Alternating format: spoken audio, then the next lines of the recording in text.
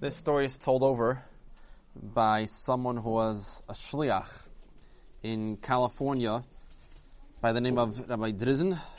He was in a place called Berkeley. It's a older school for Goyim, or a Goyish school. Jews go there also, called a college or university. Now, people can learn a lot of things there. Some people can use it out for good things. But in general, most of the cases, it's not always such a good idea. Usually not a good idea for a Jewish person to go. The best thing for a Jewish person to do is to learn Torah, to be in yeshiva, or like a Jewish girls' school for girls.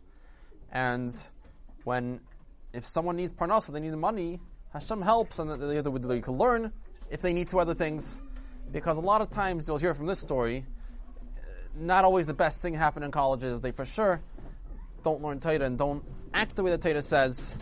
But some people could gain good things from it, but you have to be very careful before anybody thinks they're going, the best place, again, is to go to learn Torah. But this person, this rabbi, he was a shliach there. He didn't go there because he wanted to join this Goyish school to learn. He went there because there are Jewish people there. And he has to help them, try to get them kosher food, try to get them to daven, to do mitzvahs, to teach them about what's so special being a Jewish person, how to do more mitzvahs. And when he was there, so like every few days, he would get a call from a mother and saying, "Oh, my daughter is there somewhere." And they would say, my daughter is lost somewhere, they didn't contact me. Can you try to find them for me? They didn't have cell phones back then. It was a little harder to contact. But if people would go, sometimes they would forget to call home to their parents. I can mention here, while I'm anyways at it, talking about it, that it's very important to have kibbud avim, to respect your parents. And now, when someone's young, they go home, and every day they see their parents at home.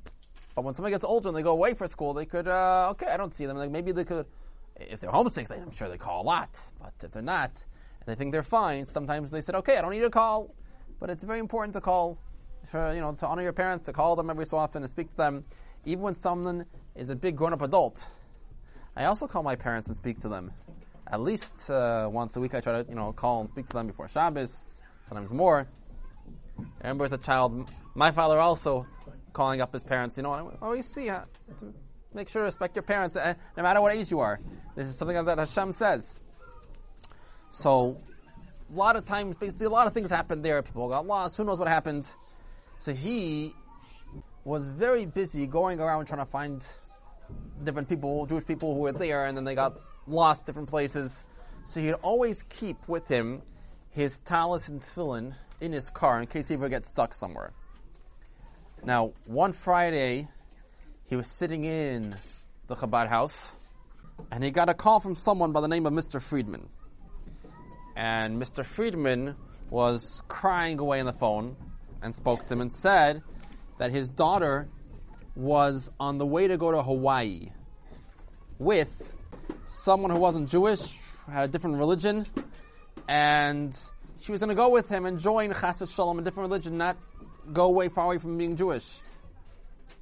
And that Shabbos, they were staying in a little town called Emigrant Gap. And after Shabbos, they were going to leave and fly in a plane and go far away. And he thought, who knows if he's going to see her again. And Rahman al-Islam, she wants to go away from Yiddishkeit. So he's crying on the phone to the shliach. And he said, please talk to her before she leaves. Now, it was only a few hours before Shabbos. He didn't have much time. Can't drive on Shabbos. Unless it's a case of pekuach nefesh, like if someone's chas v'shalom going to die, actually Shulchan Aruch actually says that if Goyim want to kidnap someone, or they kidnap a Jewish person, a boy or a girl, and they're taking them away, then on Shabbos you are allowed to actually run after them to save them.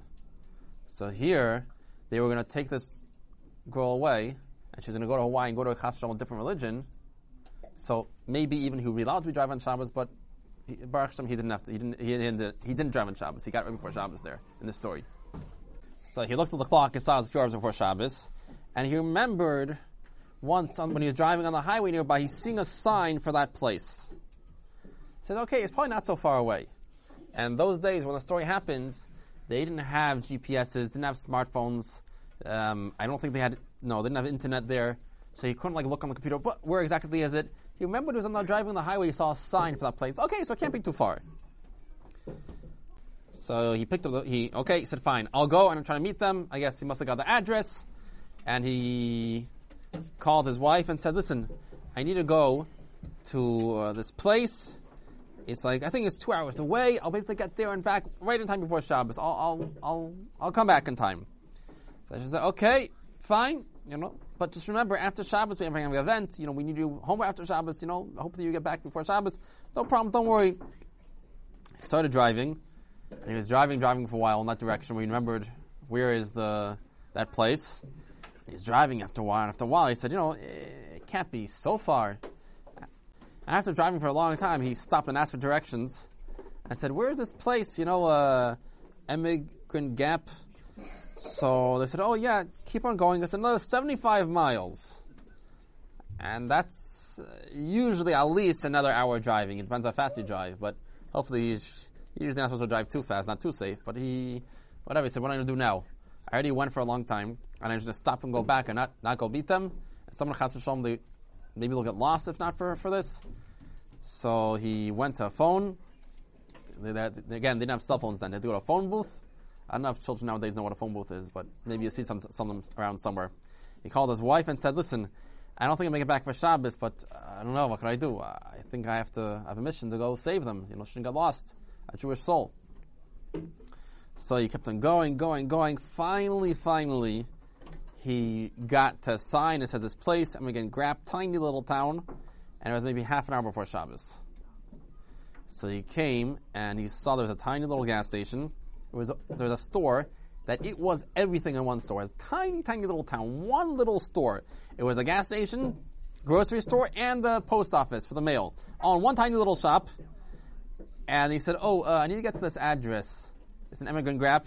He said, yeah, drive 20 minutes up the road. It was seems like a town in the middle of nowhere, maybe in the middle of the woods or mountains. I was never there, and I didn't even check on the maps exactly what it looks like, but this is the story. So, in that store, he realized he's stuck here for Shabbos. He can't drive back in the middle of Shabbos. So he saw whatever food he saw there was kosher. And he started getting to the address, driving, and right before Shabbos he got there, he knocked on the door, and some non-Jewish man, African-American man, opens up. And he said, I'm here, I'm looking for Dina Friedman. And this guy, this non-Jewish person, was very, very nice, and said, yeah, come in, she's here. So the shliach, the rabbi, came in, and he brought his bags, whatever it was, his talis, and the food. And the man was, the Goyish man was very nice to him, but when this young woman saw him, she had this angry look in her face, and she walked out of the room, and that was it. She didn't want to talk to him, didn't want to see him. And she realized, she knew, a rabbi's coming here. Oh, I know why. Probably my father sent him to go get me, to try to convince me I shouldn't go. She went out of the room, didn't want to talk to him. So now he told this man there, this Goyish man, said, it's okay if I stay here overnight? What is he going to do? It's already Shabbos, he can't drive anywhere. So he said, no problem. Sure, stay here. He got him a sleeping bag, a place to put his stuff down, and they decided to talk. They were talking to each other. And this Goyish man, this non-Jewish man, said that, they're planning on getting married. He was a Christian, joined some kind of new religious group. And he kept on telling this man, said, your friend, there's a girl, Dina, you want to marry, she's Jewish. She was born Jewish. And you want her to leave being Jewish and to become a guy, something else. So, but before if you want her to join your religion, she should probably study what Judaism is first. She should know what it is before she leaves. She doesn't know anything about her own religion first. Then she could, maybe decide if she wants to join you. So this guy's listening. He said, sounds like a good idea. Why not? He said, maybe after we get married, she can learn about Judaism for a few months. Do you have any idea where she should go? And he said, yeah, there's a seminary, a girls' seminary in Minnesota, Beis Chana, and a lot of Jewish women go there and study there. And this guy was very friendly. He said, oh, sounds like a good idea. Meanwhile, Dinah, the Jewish girl he came for, did not want to say one word to him, was not interested in talking to this rabbi. He's far away. He spent a lot of time talking to this guy, but not one word to the Jewish girl, that's who he came for. And he had his sardines, his a little bit of kosher food he bought. And it wasn't like his normal Shabbos he usually had in a shul with his family. He was in this little house somewhere in the middle of nowhere with a Goyish man and some Jewish girl. Okay? So, Shabbos, he spent talking to this guy. This guy was excited about his new interesting religion he found. But the whole Shabbos, he didn't get to make a single word. Dina did not want to talk to him. He realized, okay, what could I do? I came. I tried. She didn't want to talk to me.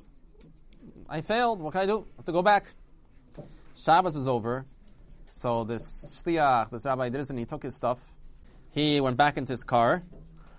And he turned on the motor, turned on the engine, his tiny little car. And all of a sudden, this girl, Dina, came out with her bag. She went right over to the car, opened the door, sat down. And he didn't know why on earth she decided to come with me, come in the car. And okay, just took off and he started driving back. Now, usually, there are halachas of something called yichud, is that if people are not related, like a husband and wife, or a father with his daughter, or a sister, different cases, certain cases of really close relationship, usually they're not allowed to be alone together, a man and a woman who are not related. And even related, it depends who, there's a lot of halachas about it. So usually, a man and woman are not allowed to drive in a car together at night in places far away. But when it comes to cases of pikuach nefesh, and especially this case, he had to save her from chas v'shalom going from religion, and he drove right back. So the halacha is different in such a case. So he was driving back towards the place in California where they're coming from, and for 20 minutes she was quiet. She didn't say a word. Finally, after 20 minutes, she spoke up, and she said, you don't know why I decided to come with you, do you? And he said, no, I don't. You could tell me. So then she broke down crying away. And she said that all my life, my father told me that when I was a little child, he brought me to see the Lubavitcher Rebbe. She was an orphan from her mother. Her mother passed away when she was very young. So her father was very worried about her. What's going to be? My daughter growing up without a mother. And how is she going to grow up to be a proud Jewish girl, especially when she doesn't have a Jewish mother anymore? Her mother passed away. So the Rebbe listened, and the Rebbe gave his blessing, a bracha. And the Rebbe told the father, if you ever have any problems, any challenges with your daughter's Judaism, her connection to being Jewish, call Chabad and we're going to help you.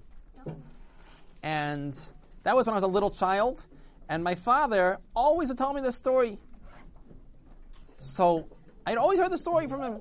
And now, I was about to actually leave Judaism and you showed up. Did my father tell you this story? So he said, no, your father didn't say anything about the Rebbe. He just told me that, I should come visit you. I said, yeah, that's what my dad, he doesn't talk too much. But I want to tell you is that you're doing what the Rebbe said. The Rebbe said that Chabad will come to help you, and you're coming to help me. So I remember that, and I figured I should come with you. This is a story I've been hearing my whole life. So when he got back to Berkeley, so instead of bringing her back to the college, they got her to go. She went to go to Beis Chana in the seminary in Minnesota, and she really enjoyed it. And she learned about what it means to be Jewish and to live according to what the Torah says. And she ended up keeping all the mitzvahs and learning the best way to live and enjoying the rich Jewish life.